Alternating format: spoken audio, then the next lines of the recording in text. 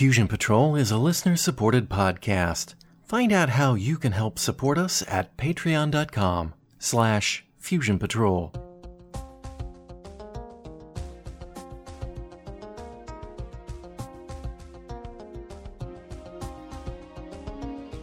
This is the Fusion Patrol podcast. Each week, we look at a different science fiction TV episode or movie and overanalyze it to within an inch of its life. Welcome to the discussion. Hello and welcome to another episode of Fusion Patrol. I'm Eugene. And I'm Simon.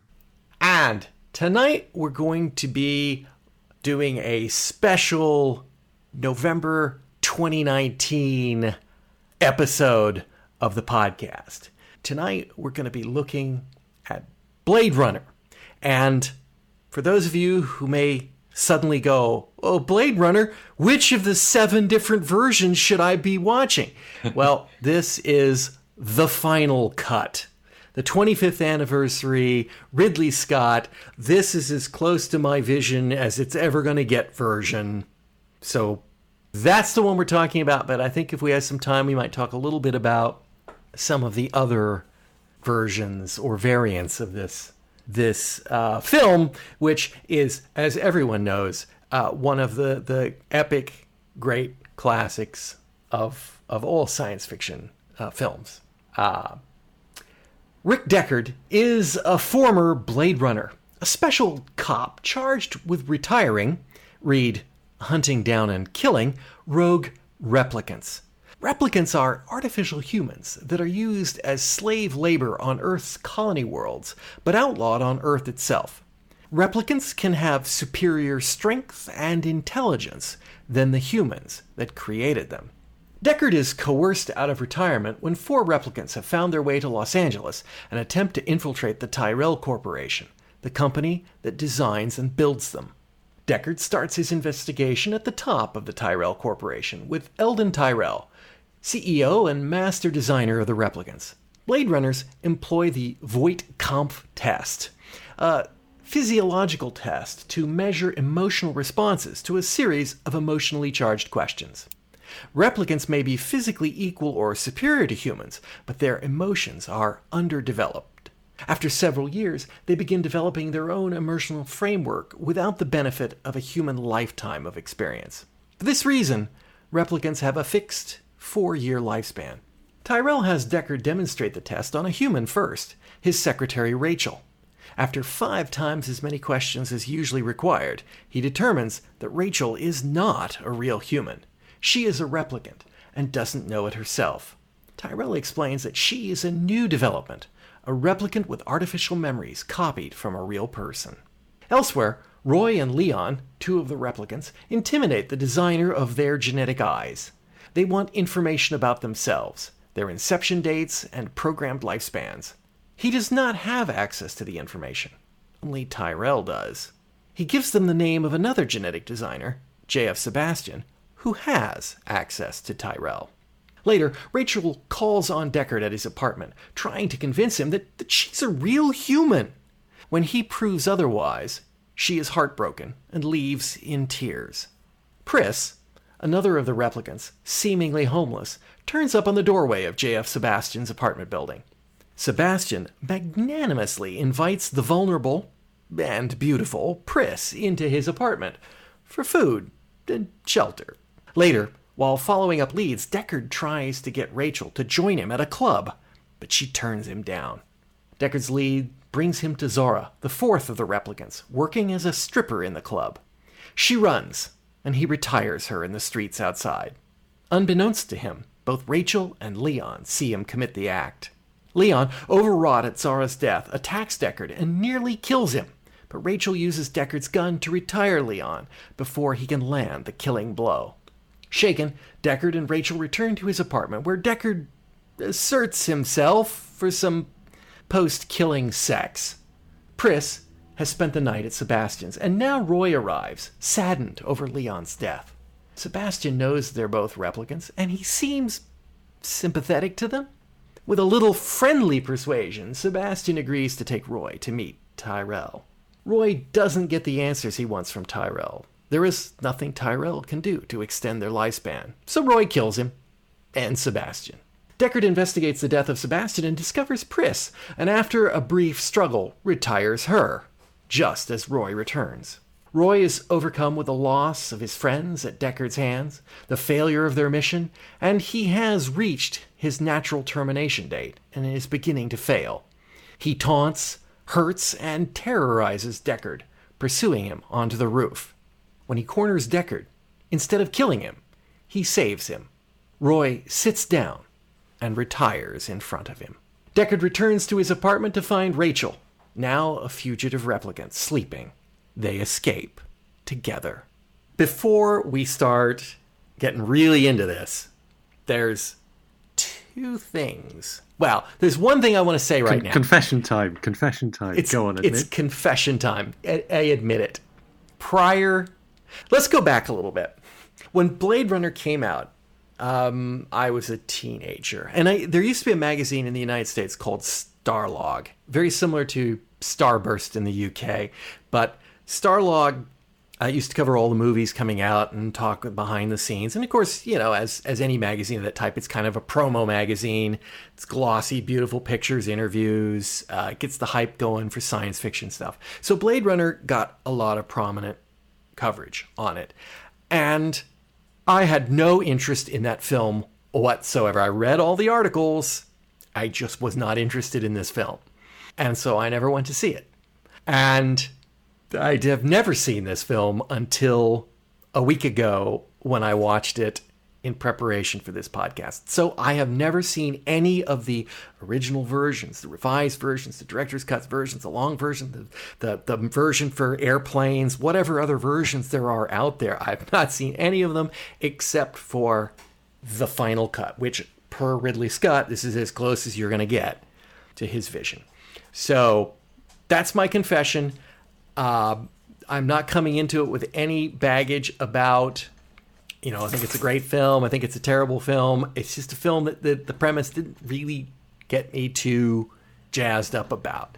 So there we go. Simon, what is your experience with Blade Runner and what did you think of it? Well, I'm not sure I should say what my experience is until we've heard what you thought of it, since it's so new to you. All right. It's all right. It's good. It's all right. It's I think probably if I had a couple of complaints. See, now it's going to go on to one of the other things. One of the things is that there's some incredibly fascinating science fiction ideas, ethical and moral ideas brought up in this movie, and largely subsumed to a pedestrian, not even a pedestrian level detective story. It as detective stories go, it's kind of, it's not Dashiell Hammett. This is, and it may be trying to be that, but it ain't that. So I'm left wanting with this film. It's very slow at the beginning. It's got some incredible tension at the end. There is absolutely no doubt of the skill of the filmmaker, of Ridley Scott. I'm not on that in any way, shape, or form. It's just kind of... It just kind of makes me go, I think there's a different story that could have been told in this universe that I would have liked better. I don't know what that story is, but that would have looked at some of the aspects of this in a little less than a superficial way. So that's one.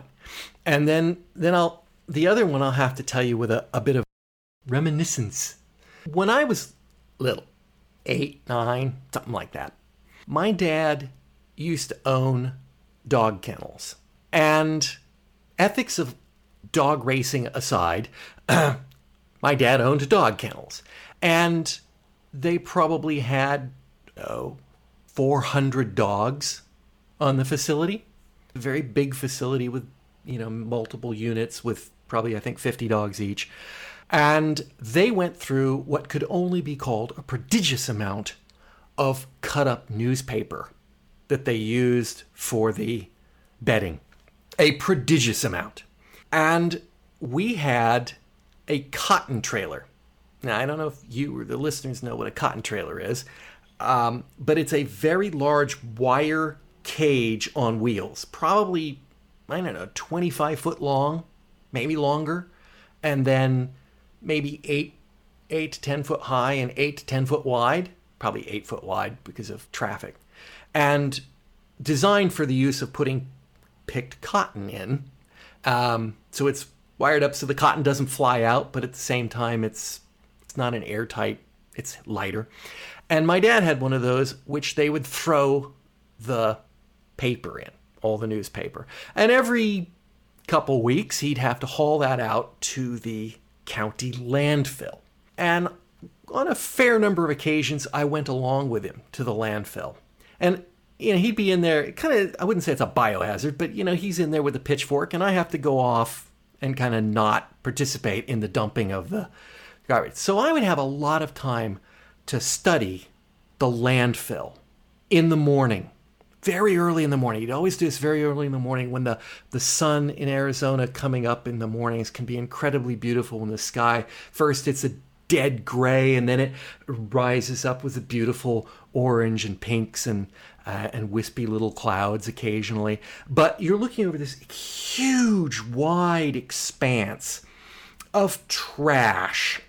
And a lot of the trash is dull and gray and ugly and punctuated by flecks of beautiful, brightly colored packaging from things that our capitalist society has marketed to catch the eye and cause you to buy things at the store.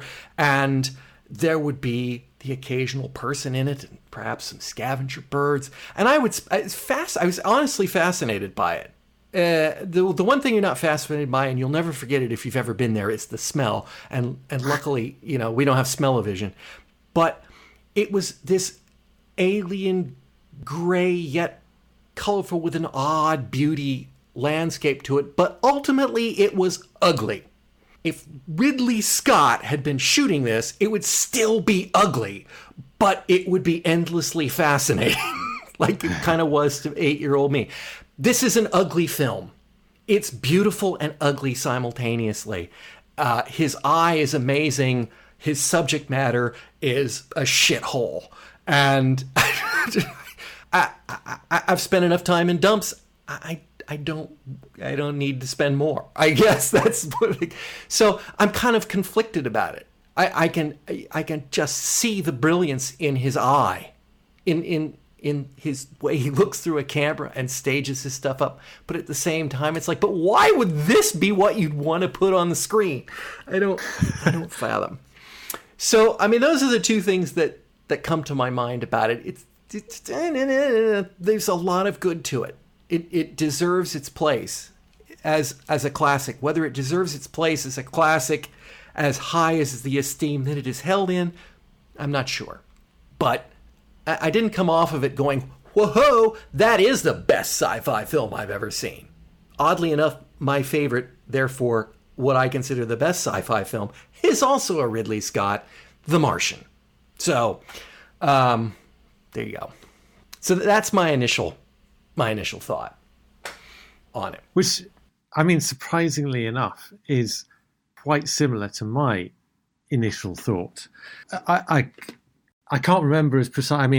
When this film came out, I wouldn't have even 83? been considering 82. I think could be. I certainly wouldn't have been considering going to see it, since I wouldn't have met the age requirements for being allowed in. But by the time I did get around to see it, I think it had developed its reputation. I'm thinking probably early 90s. I'm not entirely sure which version I saw, because probably by the time I saw it, not this version, I know that. Yeah. But the director's cut, or the so-called director's cut, might have been around by then, probably was around by then. Having said that, I've I've got a memory of there being a voiceover. There was a voiceover which was Right. for the theatrical version, and it was taken out for the subsequent cuts. And also, at the time, I had really very little interest in sci-fi films, and I was much more interested in detective stories. So your comment that it's not really Dashiell Hammett. I watched it and I thought there are some impressive visuals here, and the certain scenes even now stuck in my mind from then. But at the end of it, I did kind of think, bleh, so that was not worth the hype. The plot is very, very simple. Essentially, it involves your protagonist, your morally ambiguous, hard-boiled detective / private Brown eye. coat wearing. Yep. All of that. He has to track down 4 bad guys and kill them, and this is the story of how that happens. And it basically is that. That is the plot in essence, notwithstanding the important additional details that you covered in your synopsis. I would say that my view of this film has changed over time, and possibly because I've seen the 2007 version. I think I've seen probably about 3 or 4 times since that was released, and I've come to appreciate certain things about this film. I mean, for one thing, I kind of think it is Dashiell Hammett. I mean, it really is. The whole. I mean, I think I've encountered the same thing watching sort of The Maltese Falcon or whatever. The plot can get kind of complicated in the details, as in asking Chandler who killed the chauffeur or whatever, him not necessarily being able to answer it in The Big Sleep, and it, it's kind of, there are bits of this film where I'm still watching it and I'm still trying to figure out what was going on, and who is what or who knows what. But it is essentially a film noir.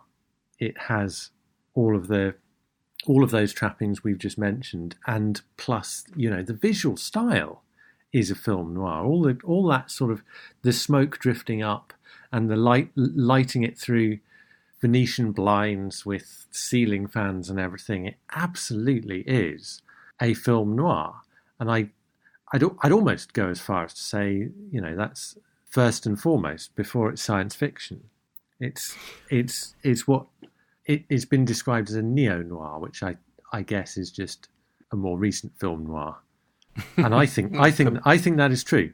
And in particular, I mean, I just about think my favourite scene is the scene where Deckard gives Rachel the Voight-Kampff test. From "Do you like our owl?" through to discussing her with Tyrell after she's left the room, and it's just steeped in that atmosphere. Mm-hmm. Watching it this time, I've noticed something that I think might be, I don't know whether it detracts from that, because it is, to me, it just does feel so well done, but it is a mechanism for hiding the artificiality of the replicants, because it's using the mannerisms of noir and the kind of very, Rachel is the classic femme fatale, right? I mean, it's so much so almost to the extent that it is pastiche, and she's also a replicant.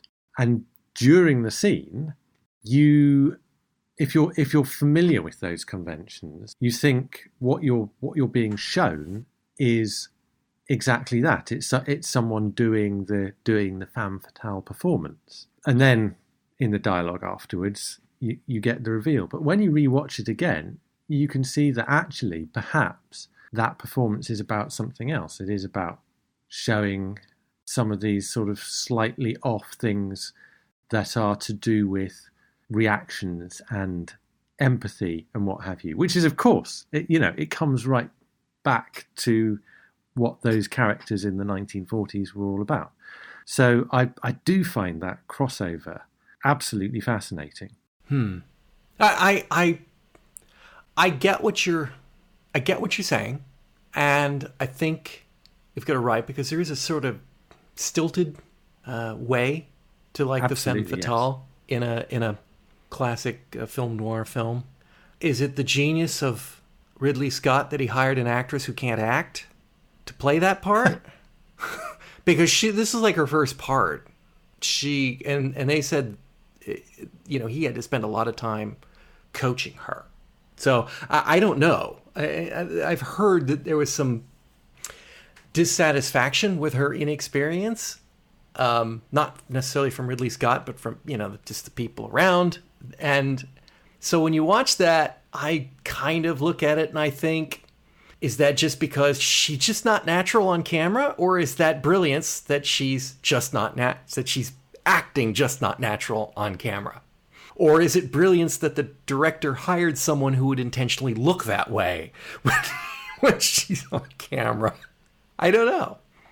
I don't know. I like the performance we get on screen, but it is mannered, and I don't know to what extent that is to do. Well, I kind of do. I think that Harrison Ford himself is the performance he's giving is the kind of, it is the same thing. It fits within that film noir, that template, and some of the other characters, Edward James Olmos, it's same kind of thing, very sort of cryptic, minimalist, or stylistic. Stylistic, absolutely. So for whatever reason, I think that is incredibly effective, that kind of crossover. And it is a kind of, because the visuals in this film are just so absolutely extraordinary. And I think the way you describe shooting a rubbish tip, and incidentally, there is a rubbish tip in the sequel, not shot by Ridley Scott, but nevertheless photographed by Roger Deakins, and it looks now you see, beautiful. You've seen the sequel, and so that might retcon or not retcon or clean up or mess up some of this film. So try to divorce it does yourself. A bit, and I think I'm gonna have to come back to that. This is the first time I've watched it since seeing the sequel, so it was a slightly different experience, but it did influence some of the visuals, and it did make me think about the story, because you said when you were talking about your impression of it that you would like to have seen a different story told in this world, and the sequel is a different story told in this world, whether it's different enough. So you do have that opportunity, and I think one of the things is that the sequel is definitely not a film noir. So that's a very big difference. And also it is visually stunning, but it is quite visually different from this. And so those shots at the opening with the flames coming up and flying outside the Tyrell Corporation building, all of the kind of street, and incidentally that stuff. I was chatting yesterday to my friend who absolutely adores this film, and he said it always reminds him of Port Talbot, and I had understood, though I can't actually find a source for this, so maybe just a legend, but that Ridley Scott was actually inspired in his look for 2019 Los Angeles by the appearance of Port Talbot. And it wouldn't be the only massively important, massively impressive and visually stunning film that was influenced by Port Talbot, because that is where Terry Gilliam got his inspiration for Brazil. And you might want to describe or give more information on Port Talbot. Okay, right, yes, no, fair enough. International listeners, Port Talbot is a South Wales town that is absolutely dominated by its steelworks. So it's incredibly industrial in its appearance, thinking huge chimneys and pipework everywhere, belching out extremely foul-smelling smoke. And if you film something in Port Talbot, you certainly do it without smell-o-vision. And so it's that stuff burning off, and for Gilliam it was a guy sitting with the radio listening to Brazil on a coal-covered sandy beach, just as a result of the coal dust. But in visual terms, I think it is high praise to describe what we see on the screen in Blade Runner as being kind of Gilliam-esque in the degree to which it is realised in a Gilliam film has a sense of authenticity that derives from filth, right? I mean, if you look at Gilliam's, Jabberwocky or whatever, he takes you to medieval England or wherever by basically covering everyone in shit. And it is, as you say, a version of Los Angeles, and I won't say what actual Los Angeles in November 29 is like because I've never visited it in person, but it's ugly, but it is beautiful at the same time because he creates it in such a fully immersive way. Oddly enough, I would say Los Angeles in 2019 is better than Los Angeles in 1982. So in some ways, and where does Ridley Scott's Los Angeles fit? Is that somewhere below 1982 or somewhere in between? Oh yeah, below. It's like Los Angeles isn't like anything like that at all, really. The only thing that looks like that I could see in Los Angeles that looks recognizably Los Angeles is the Bradbury Building, which is a real building, but we really kind of only see the inside of it in this film. The lighting in this is incredible as well, and I was reading that they overshot some sequences, so they would actually light the set and then they would wind the film back and they would shoot it again, having relit it. I mean, it is just extraordinary, and I won't be forgiven by Joe if I don't also mention the soundtrack, the Vangelis soundtrack that creates and kind of evokes that atmosphere and that sense when you're watching it. I'm a big fan of Vangelis, and I would say that the Blade Runner end theme music is probably my favorite piece of music by Vangelis. You were already familiar with the music? Yes, I was. Yes. Yes. In fact, when Fusion Patrol was a public access TV show back in the 80s, early 90s, the very first episode, the end theme was the Blade Runner theme. It's one of my favorites. I really do like Vangelis, and here's the caveat, and I have many of his albums. Every one of his albums has got one or two just amazing tracks to my ear. And then he has a bunch of kind of tinkly, disinteresting soundscapes to me. The Blade Runner soundtrack is no different. The theme is amazing. A lot of the soundtrack is discordantly out of place to me. I don't actually feel in places that it fits. In places it does, and in places it doesn't. But it's very unique. It's very distinctive. But is that not because it is incredibly distinctive? I wonder if that's because you've a familiarity with it already, and so. I mean, I couldn't bring the Blade Runner theme to mind. I mean, if you played it, I would recognise it, and if you played anything by Vangelis, I would recognise it as Vangelis. I've kind of come from the opposite direction, which is I hate Vangelis, and that may be unfair. It may be a product of the times when we were at the Minack Theatre and the assistant manager insisted on playing the soundtrack to 1492 over and over and over and over again until we absolutely hated it. I don't actually think I have heard the 1492 soundtrack, so I will go. There is something about it. The music, the lighting, the way in which the detail is there, and the stylizedness of everything creates a really kind of strong.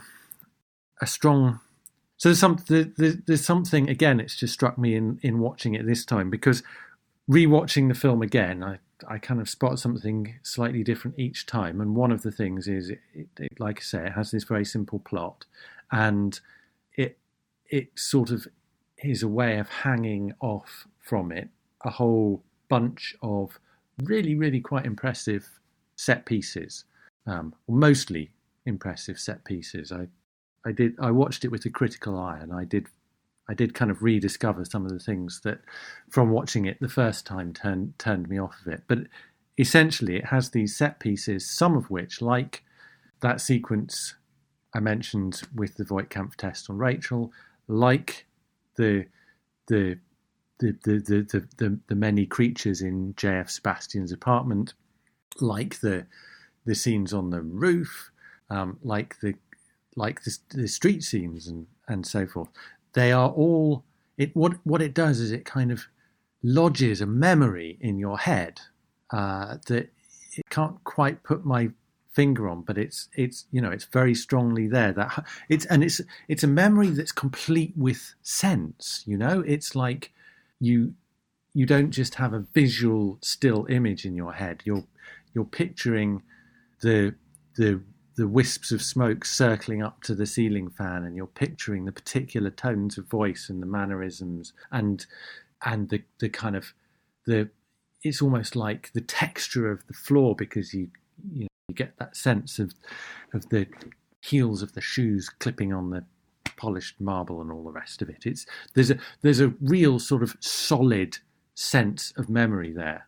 And again, I wonder if that is deliberate, because this whole idea of memories being implanted is such a big theme in this film, and in the idea of replicants and what it means to be human, and whether you can tell whether you are human and so on. Because if that is done as a deliberate plot, I mean, it's so incredibly effective. But if it was also intentional, it would be hugely impressive. I'm gonna make my plans that probably was not deliberate in that way, but I see your point. I think it's a little more. The whole notion of memories I think it's heavily influenced by the pictures more than anything else, but the use of photographs as memories. But I don't know if but it's unusual. It's unusual for a film because it is so different, and that is one of the things about it. But it is unusual for a film to particularly have so many different kind of because they are, in a sense, they are snapshots. They're particular scenes from within the film. But it's just because they're realised with such richness that the memories feel very strong. They feel very real. And I don't think there are many films that give you that sort of. I mean, there are certainly others, the particular scenes or sequences that lodge very firmly in the mind. But I think Blade Runner, in particular, is just remarkable in how much it does that. So I think that's fair. Now, I will say that in normal preparation for like an episode of Fusion Patrol, on my first watch of something, I will be taking notes. I will already be looking at it critically at that point. Because there's always the very real possibility on our schedule that I won't get a second watch through it. I usually try to do them twice, but I can't waste the first one just in case. I made a big effort with Blade Runner to get this thing weeks in advance and made up movie night with the family. No one in the family had seen the film. Best I could tell them was supposed to be one of the best science fiction films ever made. Dimmed the lights at the thing, got the popcorn, the whole 9 yards, no notes, no pad, no nothing. I'm going to watch Blade Runner as proper as I can in 2019, not being at a theater, but on the home theater. And the kids ditched it in 2 minutes. And my wife and I sat through it, and it's kind of, I came off it, but I was going for that. I'm not going to be critical. I'm not picking this apart. I'm trying to take this film at its own, and that's where when I came off with it, yeah, it's all right. That's what I came off of it, and my wife kind of like, really, that's supposed to be one of the best science fiction. Okay, it's like, sorry, but yes, all of it. Then you watch it through on critical view, and you see some stuff that you don't see, and I think it's very telling that we're, I don't know, 30 minutes into the podcast, and we're still talking about the look of the film. Right? It was the first thing in my notes. I go through my categories. Like, what do we talk about first? The look of the film, because it's the look of the film is kind of is the soul of this film. Oh, it's absolutely, yeah. Everything rests on that. Everything rests on that. But it's also the pacing, and I mean that is maybe one of the things that may have put people off. I mean, I don't know what kinds of films your kids like, but I certainly know with some of my nephews and nieces that anything older than 10 years is going to be a problem for pacing. And this was, the reason we've got all of this mess with there being a theatrical release and a director's cut and then a final cut is because when it was released, it tested badly and the studio wanted to mess around with it and add all sorts of things in, voiceover, happy ending, yada, yada, yada. And also mess around with some things that are central to the plot. People found it slow.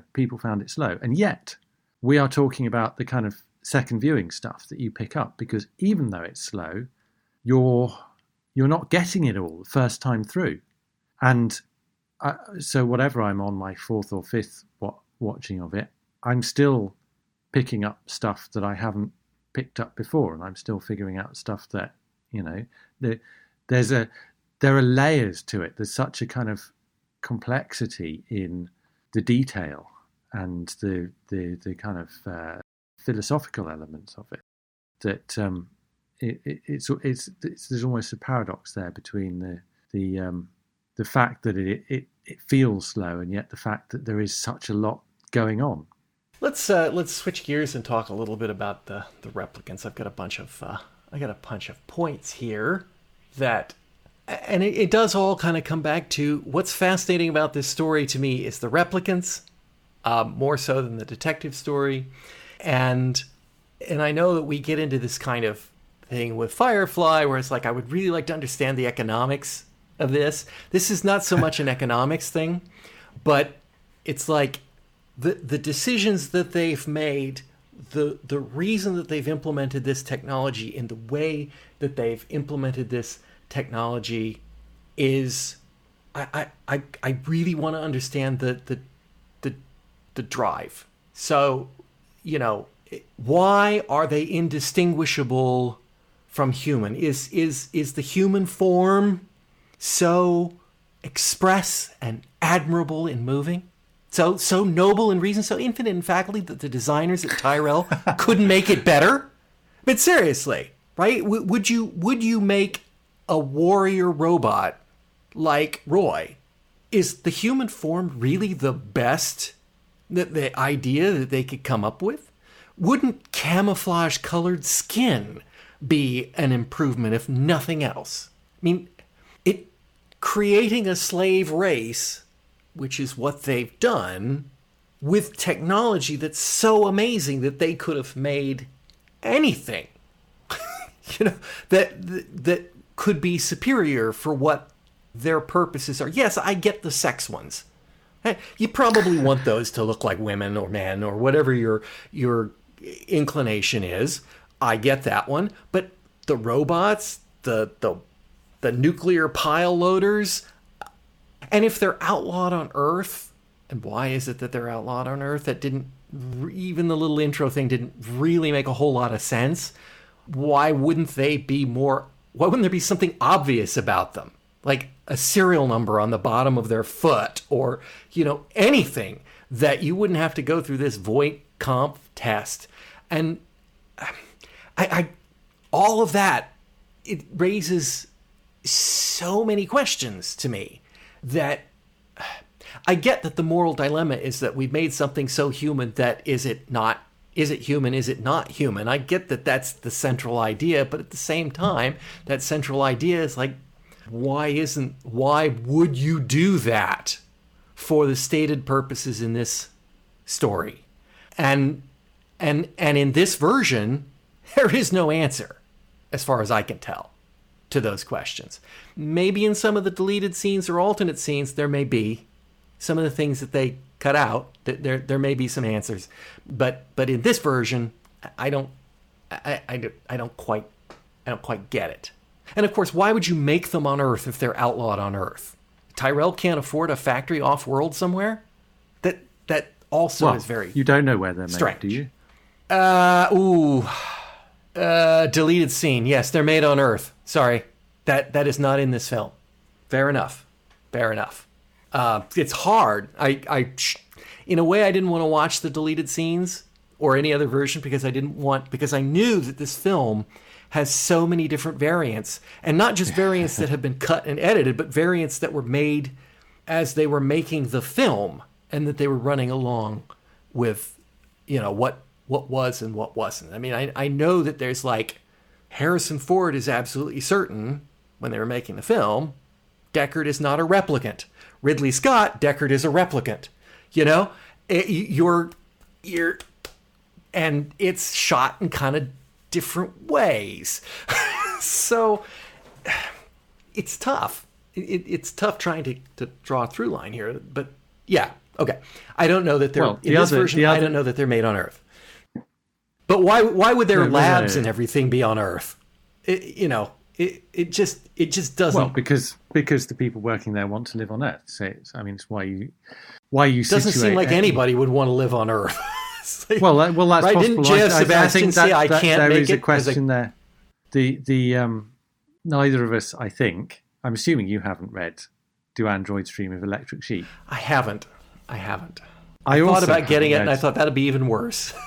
I'd be really interested in reading it. I have, however, heard the radio adaptation of it much closer to the book than this film.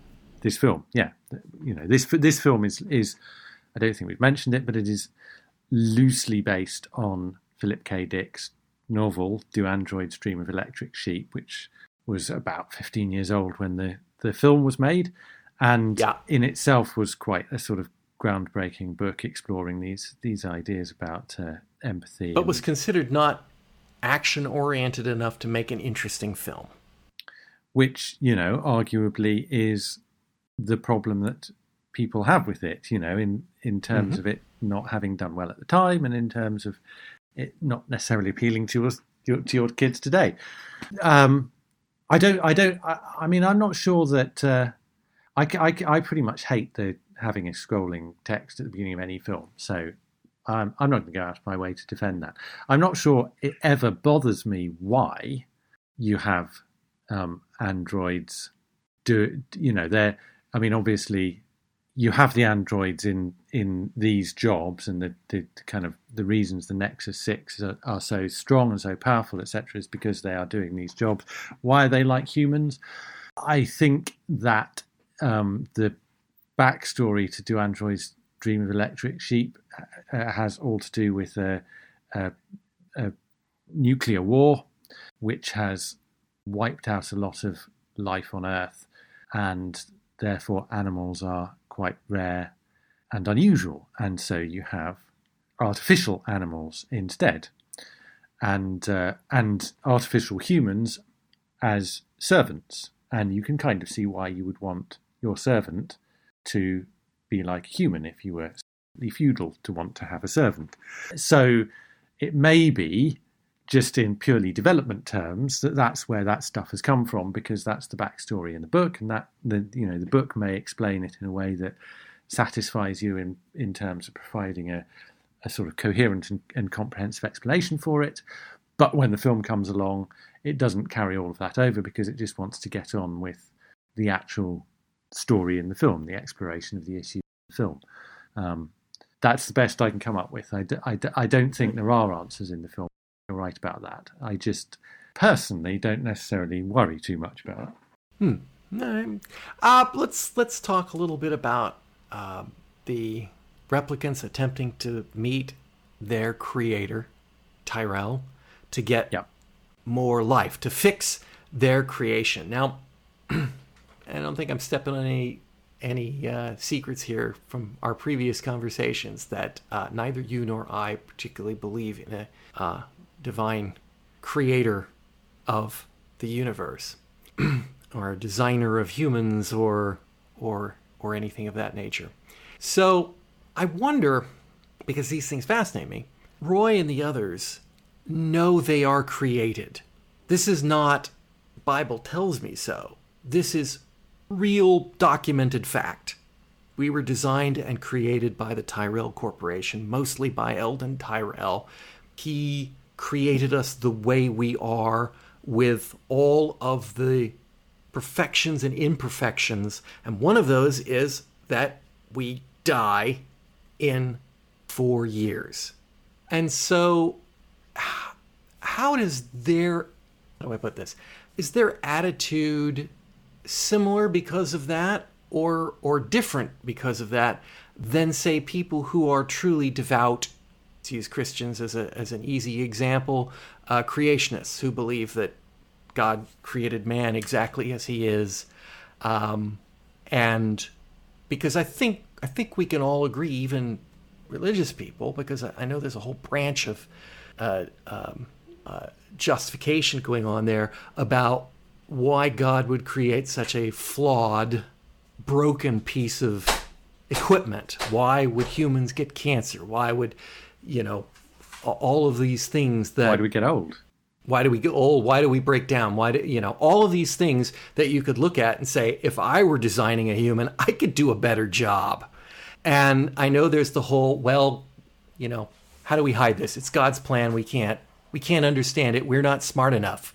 We don't have the vision to understand it. It's a brilliant, masterful plan, which to me sounds like an excuse. And there's a line in this film, but again, right? This is even. But I think most people, even I think the Pope doesn't really believe that God created it that way. There's no Adam and Eve. We weren't. They've got kind of an understanding here that, but the replicants know that Tyrell created them the way they are. This is not, there's no waffling out of it. God created replicants this way. There's a line that Pris says, and to Roy at one point, he says, Leon's dead, and she says, we're stupid and we'll die. Is that I can't understand God's plan? I'm not smart enough. We're too stupid that, we'll never see it. Is that manifestation of that idea there? I thought it was such a weird line at the time, the first time I heard it. I'm like, why would she say that? Every indication has been that these replicants are as smart or smarter than humans, or at least capable of processing information. And then she's got a very low self-esteem opinion there. And there's the spot, and you're on it.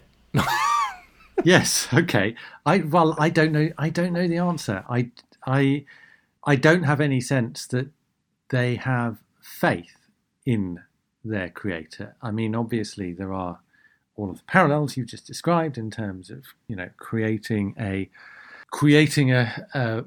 flawed human, just like the real flawed human, and the questions of why you do that do indeed transfer straight across.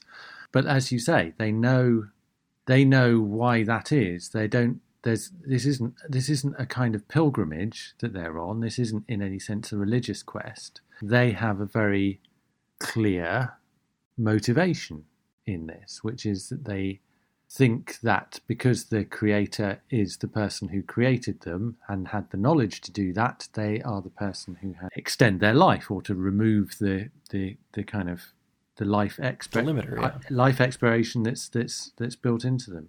I just say, when you have facts, which they do, you don't need faith.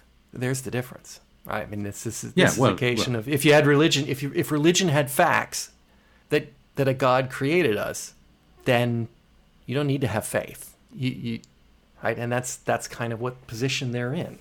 They're Pris is I don't know if it's low self-esteem or if it is a strange line. I hadn't thought about it, but I grant you it is a strange line. It's coming on the back of discovering that Leon and Zora are dead. So they haven't done what she hoped they would do, which is that all four of them would survive and prevail. They're halfway to having been wiped out, and that seems to be where she's coming from. But oddly enough, they're 2/3 towards the way of being wiped out. The first two that were killed before the show started, no one bothers to mention. Yeah, fair enough. Yep. Yeah. Which I would have thought, because one of the things that we see here in the characters is that they show emotional loss for their friends. Yes. And they've lost 2 friends already, and yes, there's the others are kind of out. Bit of an oversight.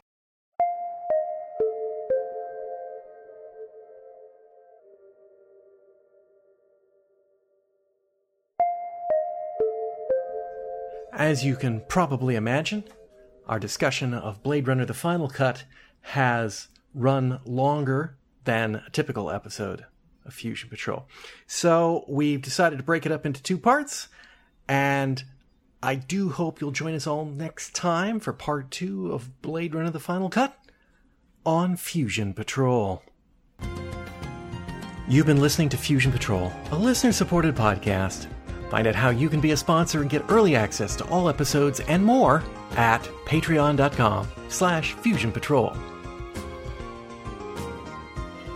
Come join the conversation on Facebook or Twitter. All episodes are available at FusionPatrol.com. Our music is Fight the Future by Amberwolf. This has been a Lone Locust production.